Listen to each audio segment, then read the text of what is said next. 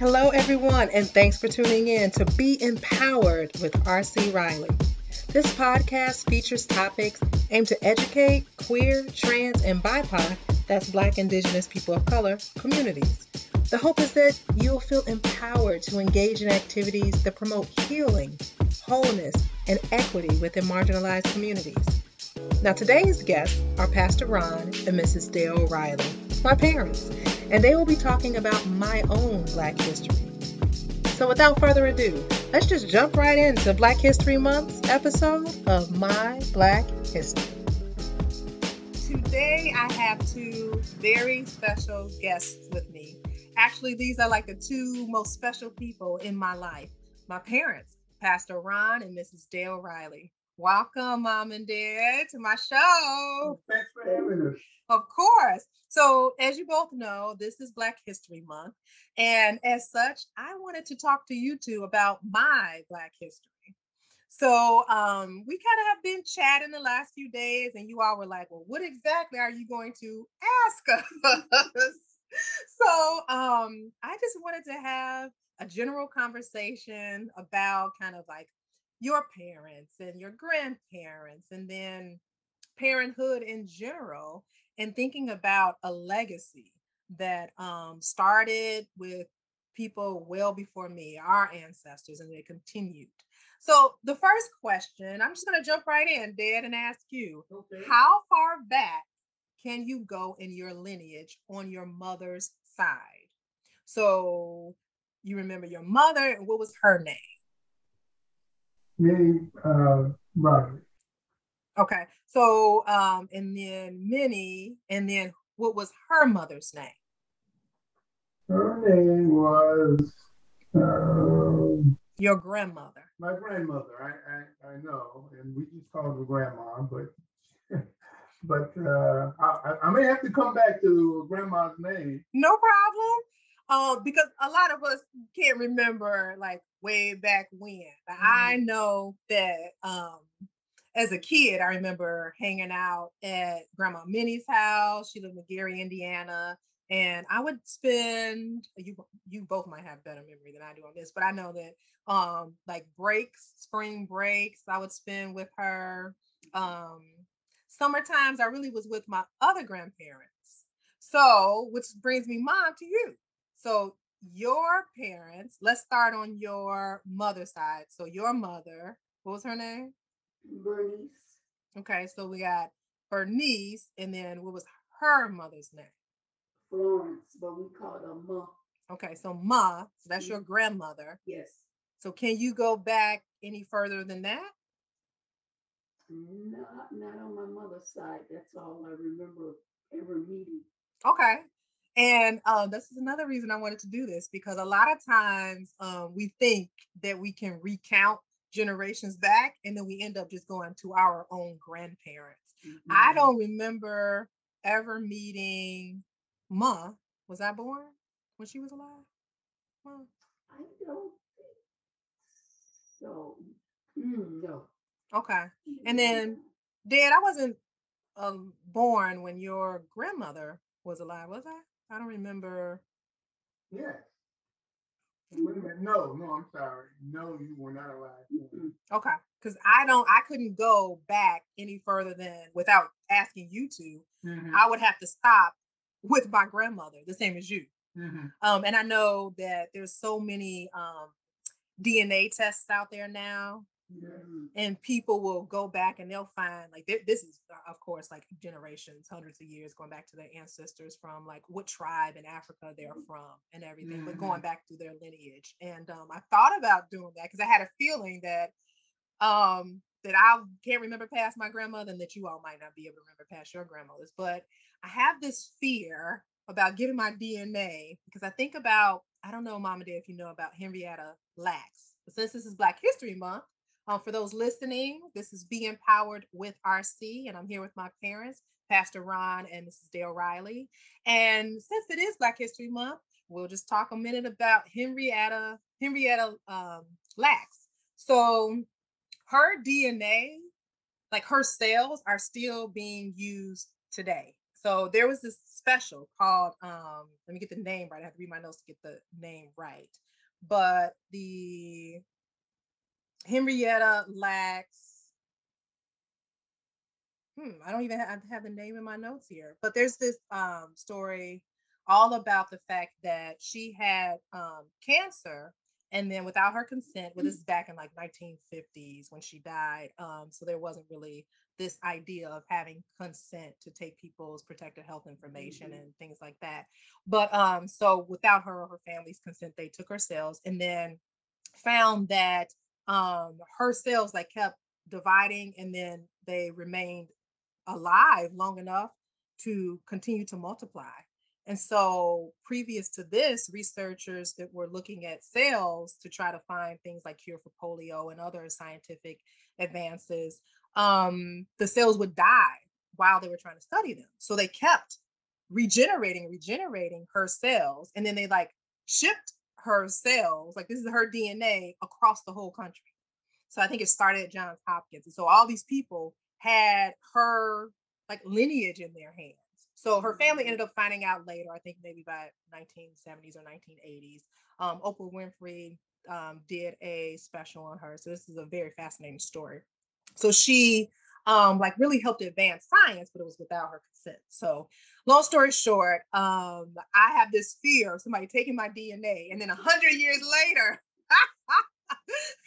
So I mean, it could advance science, but that's just my little thing there. So if there's anybody out there who has done any of those ancestry kind of DNA tests, let me know, or write in the chat right now and tell me if you've done it, and tell me what you found out and if it was exciting, that whole process. I'd like to hear about that. So back to my parents here. So you can go back, when I asked how far back you can go to your grandparents. Okay. So mom, what about on your father's side? Just one note on my mother's side. I did remember when I was a little girl going to her funeral. My mother said that was her father's funeral, but she said you couldn't have been any more than 2, 3 years old. But I remember seeing a casket that looked like a basket. So she said I was couldn't have been no more than two on my mother's side going to her father's funeral. Oh wow. And that's as far as I can remember there.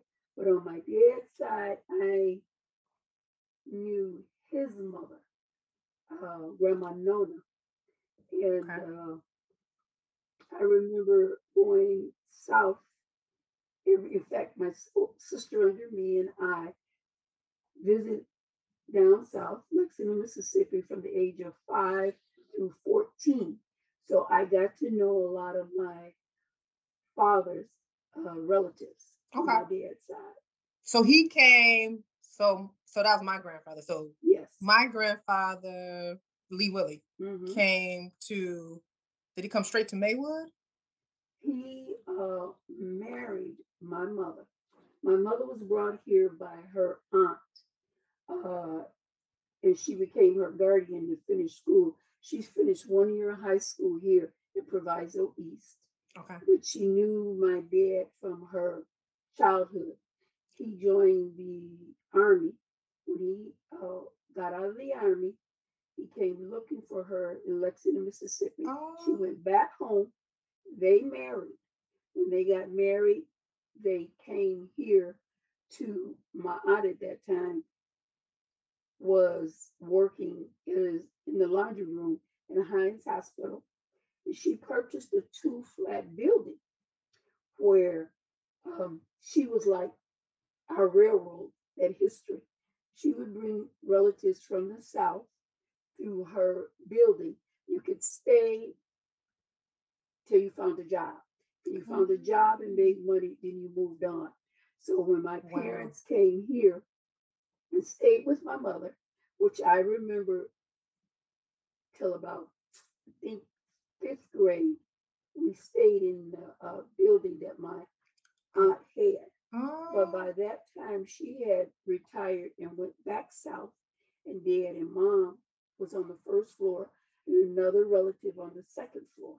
Oh my goodness. Okay, so let me just retract because this is for real, my Black history. Okay, this is exciting. Okay, um, so so my grandparents, Lee Willie and Bernice. Mm-hmm. Okay, so they both grew up in Lexington, Mississippi. That's correct. Okay, and then my grandmother, so Bernice came up here to live with her aunt, my Mm-hmm. aunt Lemmy, Mm-hmm. and then granddaddy was in the service, and then he was got out the service and went Mm-hmm. back to Lexington, Mississippi looking for her. She Yes. wasn't there, but she was up here. Yes.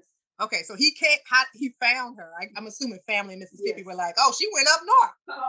Like she Yes. didn't migrated with everybody else." Yes. Okay, so she comes up north.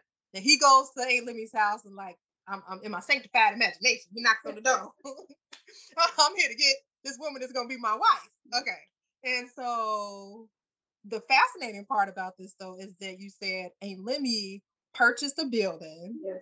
and used that building as a way to bring other people through and help them get on their feet when they were Yes. migrating from the south coming up Yes. north. Yes. Oh my goodness, that's fantastic. Wow. Yes. So, whoa. Okay. So now you said that you went down to Mississippi because my granddaddy wanted to make sure that you knew the family. Yes. What was that like? It was a learning experience throughout. At the time, I didn't know that much about it. We just went to the country because we had Aunt Lily lived in Lexington, Mississippi, in the country, where when she left, retired from Hines, her father had a house built for her there. From there, that's where we went. We stayed in the country. Um, we would pick beans off of the vines there and all the summer things in the country. The red dirt up and down the road, and it was literally roads. Mm-hmm, mm-hmm. And we went from there to another aunt's up the road where we stayed, which I found out not until I was grown that was really my step grandmother house, but we called her Aunt Hattie. Okay. And we would go from there to my grandmother's house in Pickens, Mississippi, still in the country, but that's where we spent our summers. And I remember from the age of 5 or 6 till I was 14. At the age of 14, the last summer I actually spent in the South. We were in Jackson, Mississippi, with my dad's oldest brother's house. Mm-hmm. His family lived in Jackson. Now, I do know, Mom, not to cut you off, that we had briefly talked about how you have memories about like just the segregated South. Yes. So, what were some of those My aunt memories? would take us to town on Saturday or Sundays because she owned a car that she had purchased with her monies from retirement, and she had a driver that would take us to town. Whoa! A Black woman had a driver? Yeah, but it was somebody that she knew that could drive. She no longer drove. And he would come down on Saturday. That's a boss move, having a driver. Drive her car with us in it. We would go to town, and first thing she would remind us before we went to town, remember to say yes, ma'am, and no, ma'am, yes, sir, and no, sir, to every white person we ever saw. And even when we went to like the ice cream parlor, there were two sides, for colored only and for white only. Now, I remember an incident when they were waiting on us.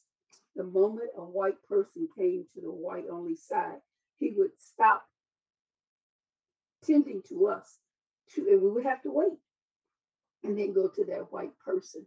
But this was things that at the time I never thought much of it. I was young.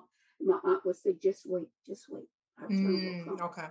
And there were a lot of little segregated things that as I grew older and now I remember. But at the time, Grandma would say, my aunt would say, this is the way the South is. That was a phrase I remember she saying to us. Okay. Because you grew up here. Yes. So you're going down there to visit. And now this is a quote foreign land in a way because you're going to visit. So it's like, okay, well, these are their customs. This is how they do. As a kid, not understanding that this was segregation, that this was right. Exactly. Okay. And I know you also have mentioned to me in the past about when you get on the train. Oh, So yes. how did you get back and forth in the summers from here to Either my Mississippi? father would drive us and and take us there south because he would stay and visit with family. Then we would take the train home to north. But we had this schedule. There was a particular scheduling for blacks to come from the south to the north because blacks and whites did not mingle on the same train. And they had particular days for the blacks to go on the train in, I want to say, Durant, Mississippi, where the train station was. And the very last time that I traveled from Mississippi, from Durant, Mississippi, on the train back north to Chicago, Illinois, and we had to wait the day that we had to actually change the original date we were going to come home to a date that we could actually board the train. So just so people can hear this. So what you're saying is that, like, so let's say Monday, black people can't ride the train. Yes. So, but Tuesday, then colored folks get on the train. Yes, they had particular days that you could get on as a black person to come from Mississippi to the north. And at the time, now you're like 12, 13, 14. Yes. Okay. And so at the time you're still thinking like this is just the custom of this is the way down south. Like you're not. No. Okay. Yes. So it wasn't something that you all talked about in the home. Like there's the segregated South wasn't a phrase used growing up, or it wasn't talked about in like a. No, Okay. that phrase was not. But all I remember is when you got there, the blacks that lived there would say to make sure you do certain things, to pay respect. And it was a yes, ma'am, no, ma'am, yes, sir time. So we said that to black and white, but your family, your relatives there would make sure that you said it to any white person that came along. Okay. And I know earlier we were talking about this, and you had just mentioned that while you were staying there for the summer, that your mother and father would make sure you came home before cotton picking season. Yes. That's interesting. So did you know about the culture or have an understanding about cotton picking season, or was it just like, oh, this is something they do, again, just this is their culture here? Cotton picking season usually was around the time that our school started. So one summer I do remember that we stayed a little later and my aunt wanted us to just experience it. So we went out and she had a field across from where her house was. And she actually let us, you can see the little cotton balls and the little sticky and sharp thorns. And she let us try it. And she explained to us that there were people that would be there in hours, get in the field and pick cotton. And I'm like, pick cotton? Look, you got to get all the soft cotton buds out of like thorns. And she explained to me that's why many of them had scratches and cuts on their hands. And I was like, nope, I don't want to do this. Let me go back home. Now, but you had a choice. If I did have a choice, right? But if you did not, this was a regular time of the season. But cotton picking time was usually around August, end of August, when we were going back home, coming up north to go to school. Okay.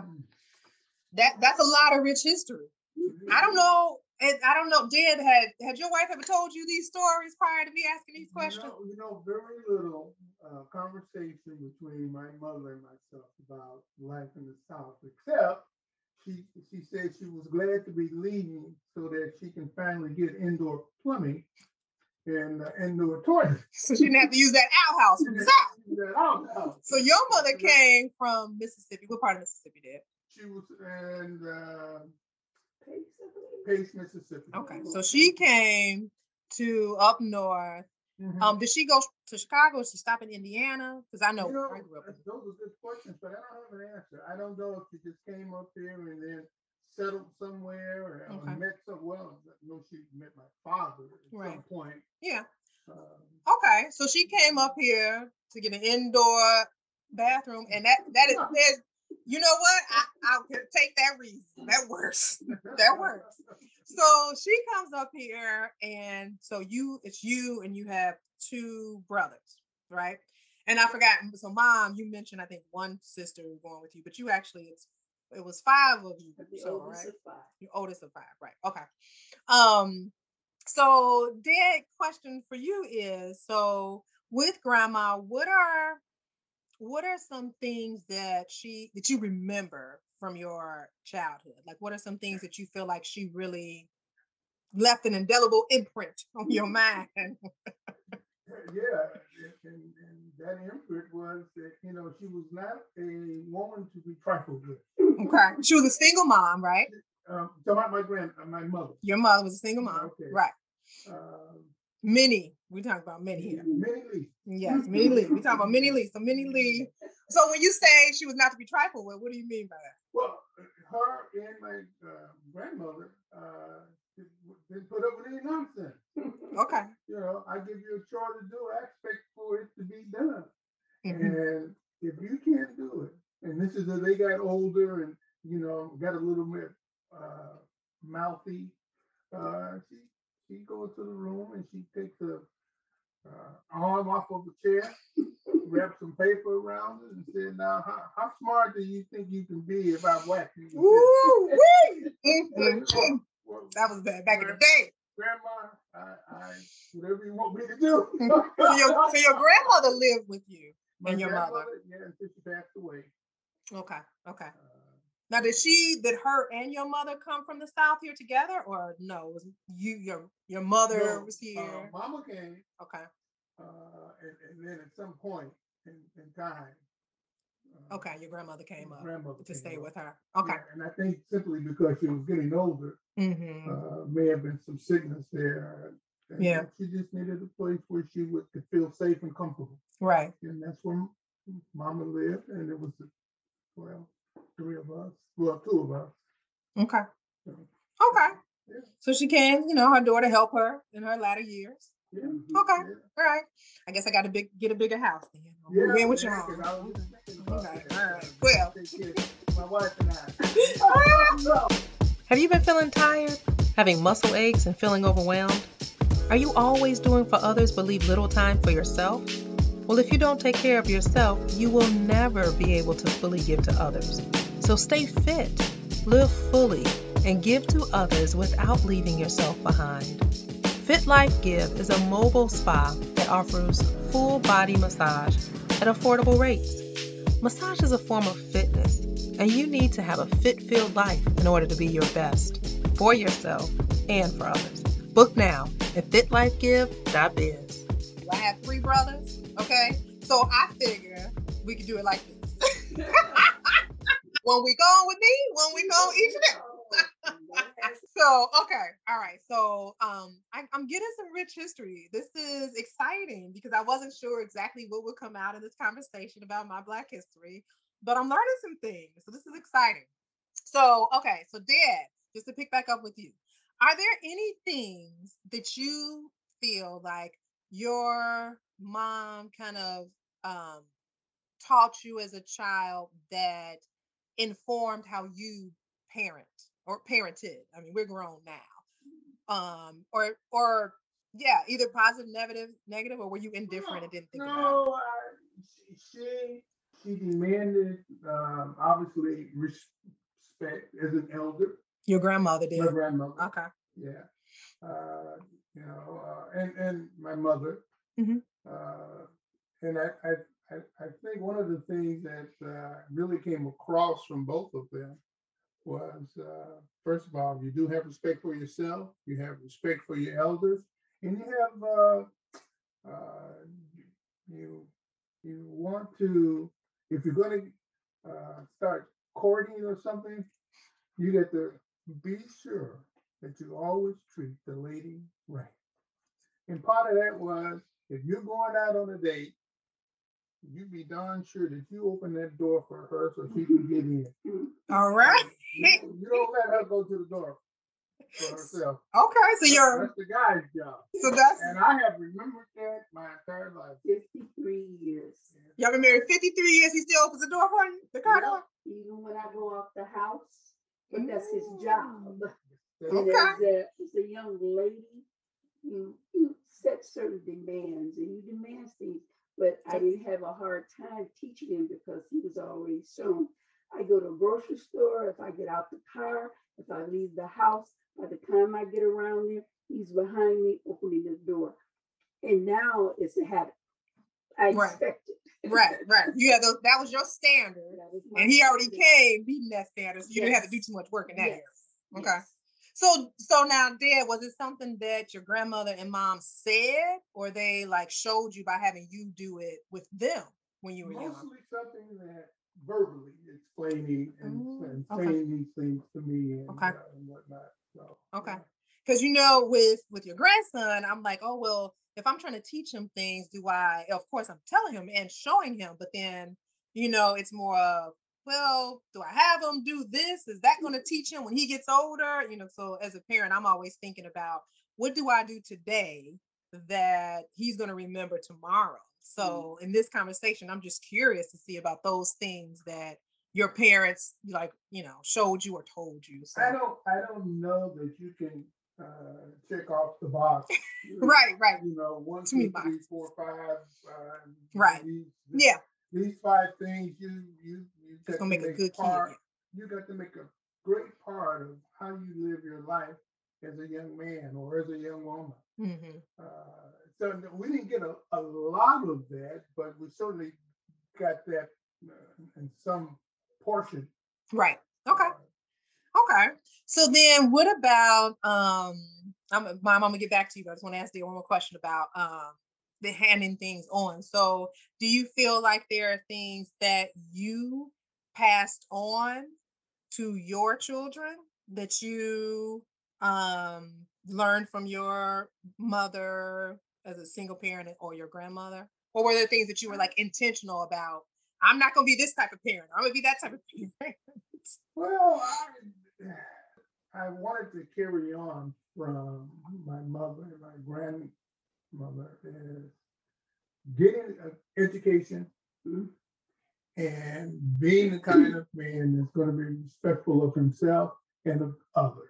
Mm-hmm. So education is very important. Yes. And being respectful to yourself and others is important. Right.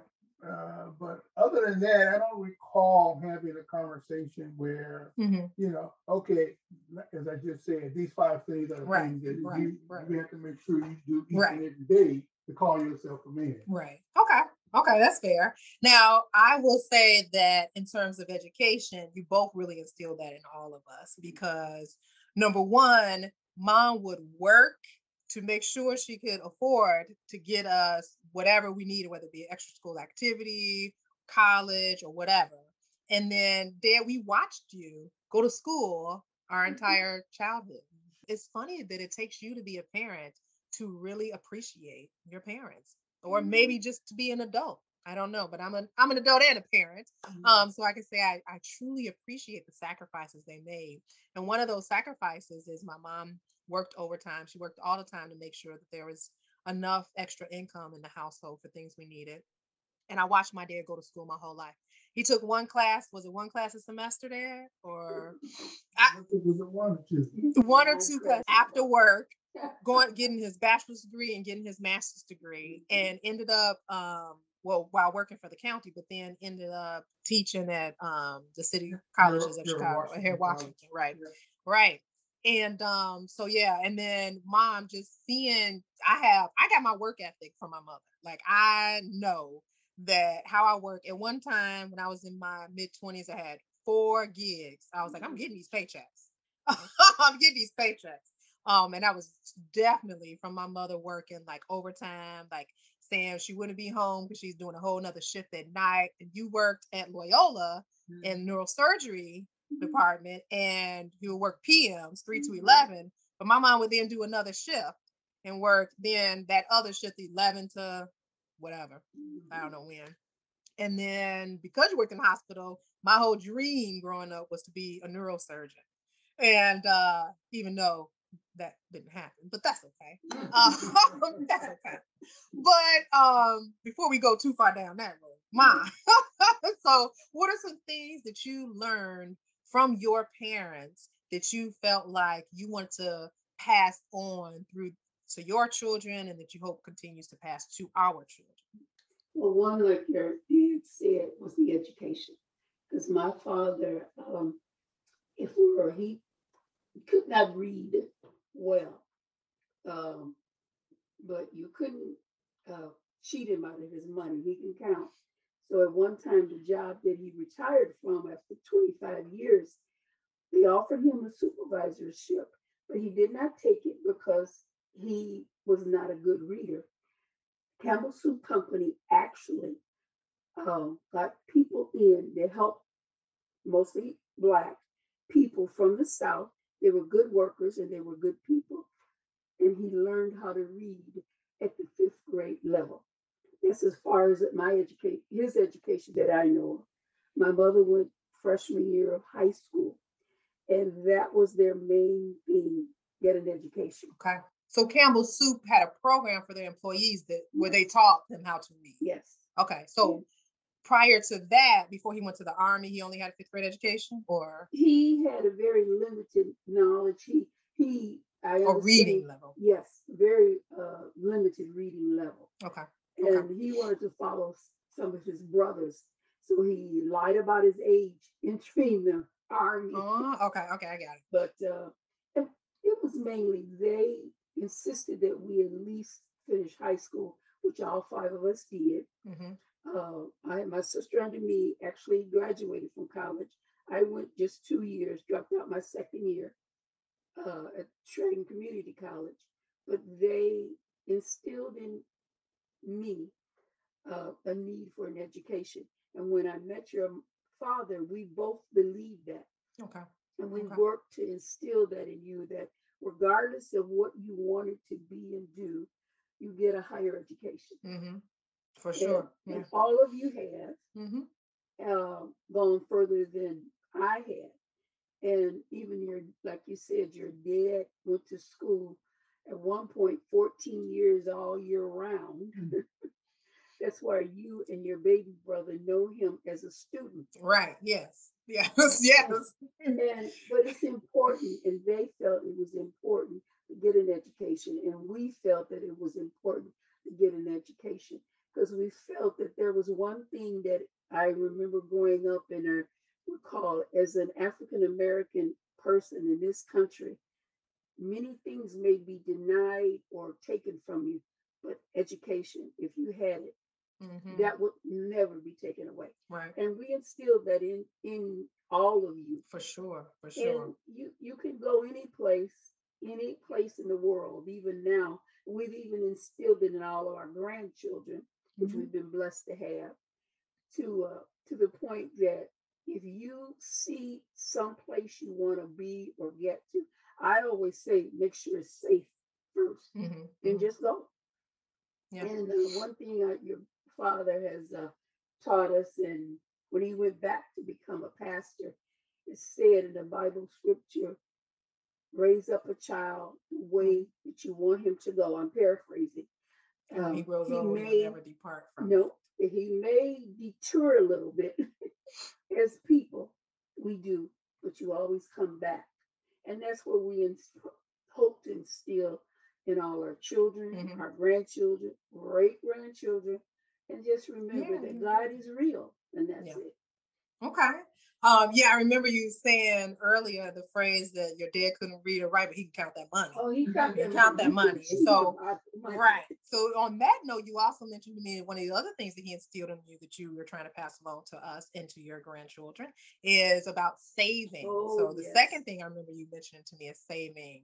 And I know that today when I save money, I think about you and my grandfather, because he owned a building, he had a record store, he owned cabs and cleaners, and he was always helping somebody. And there's no way you can help that many people without some money.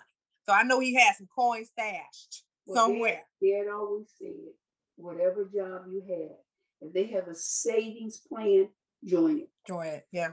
And it doesn't matter. It doesn't have to be a whole lot of money, but join it and start saving early and often. Right. So when we were talking earlier, Mom, you were like, oh, none of y'all do it. I can tell you, Mom, that during this, I have always saved money. Okay. I've always had some money. I don't want people to know it so they won't ask. Yes, I do. I don't want anybody to know because I don't want anybody to ask for a handout. That's right. However, I will say that during this pandemic, I have saved more money than ever. And it's amazing. And it was like you, because you always said it doesn't have to be a lot. It doesn't have to be a lot. And literally, it's like when federal loans said, okay, we're going to defer or put you on forbearance. I'm like, oh, well, that much money. My mom always said save. Well, then that money used to go into savings. And it just added up. And we've been in this pandemic for a year now. And it just added up. So yeah, to those watching this show, listen to my mama and save some money. Okay? Save some money. All right. What are some things that you see, if anything, that you see in your children? So again, it's me and I have 3 brothers.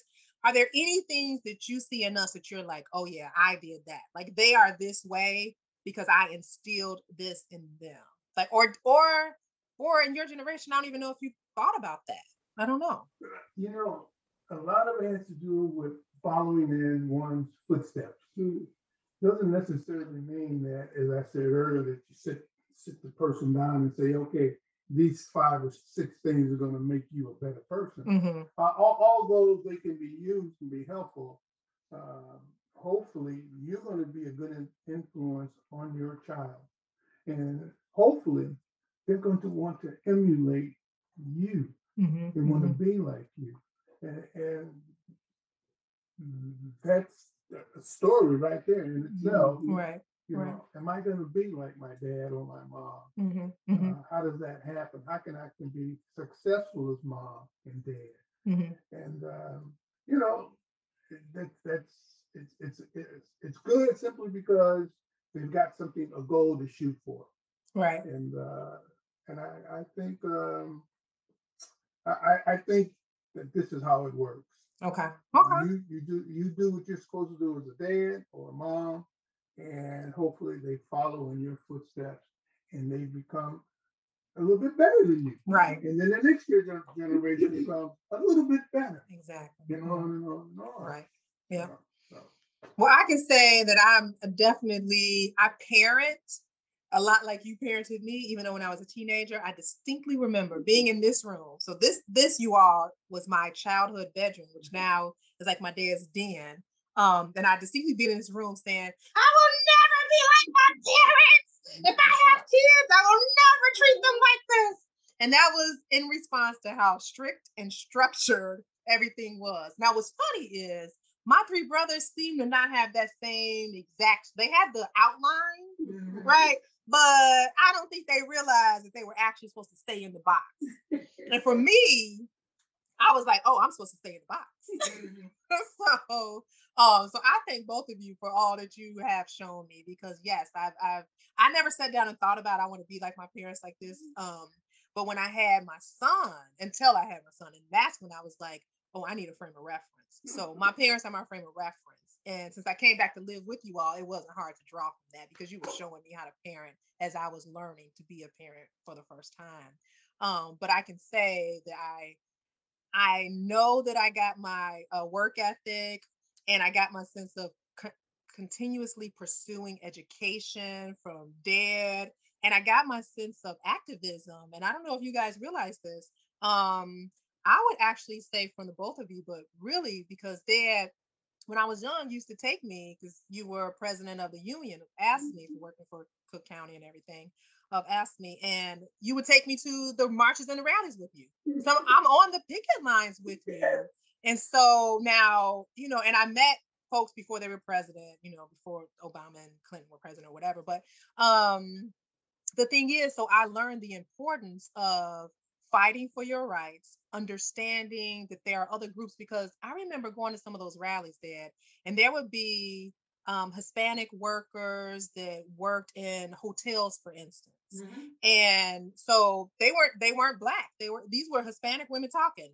And yet it was like, no, these folks are being treated unfairly. They don't have to look exactly like me, to understand that we need to be fighting for the rights of these other marginalized people. And so for me now, I see a lot of friends who are really focused on, as a Black person, I'm supposed to do this.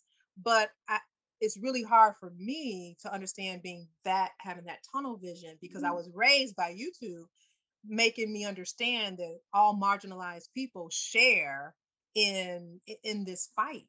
And so whether you're African American, Hispanic, whether you're part of the LGBTQ community, whether you have a different ability, whether you're older or a child, everybody can experience some type of marginalization. So I appreciate you teaching me that, and then giving me the understanding through pushing education and broadening my horizon and my faith foundation to then have the heart to reach out and help those in need. So thank you.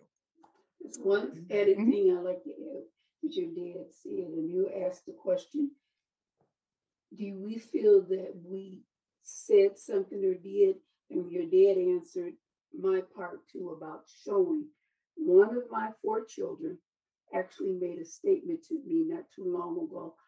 He was amongst a group of young men that had no direction in life. They didn't know how to get up in the morning, personal hygienes, and maintain a job and be on time for this job, and how important that was.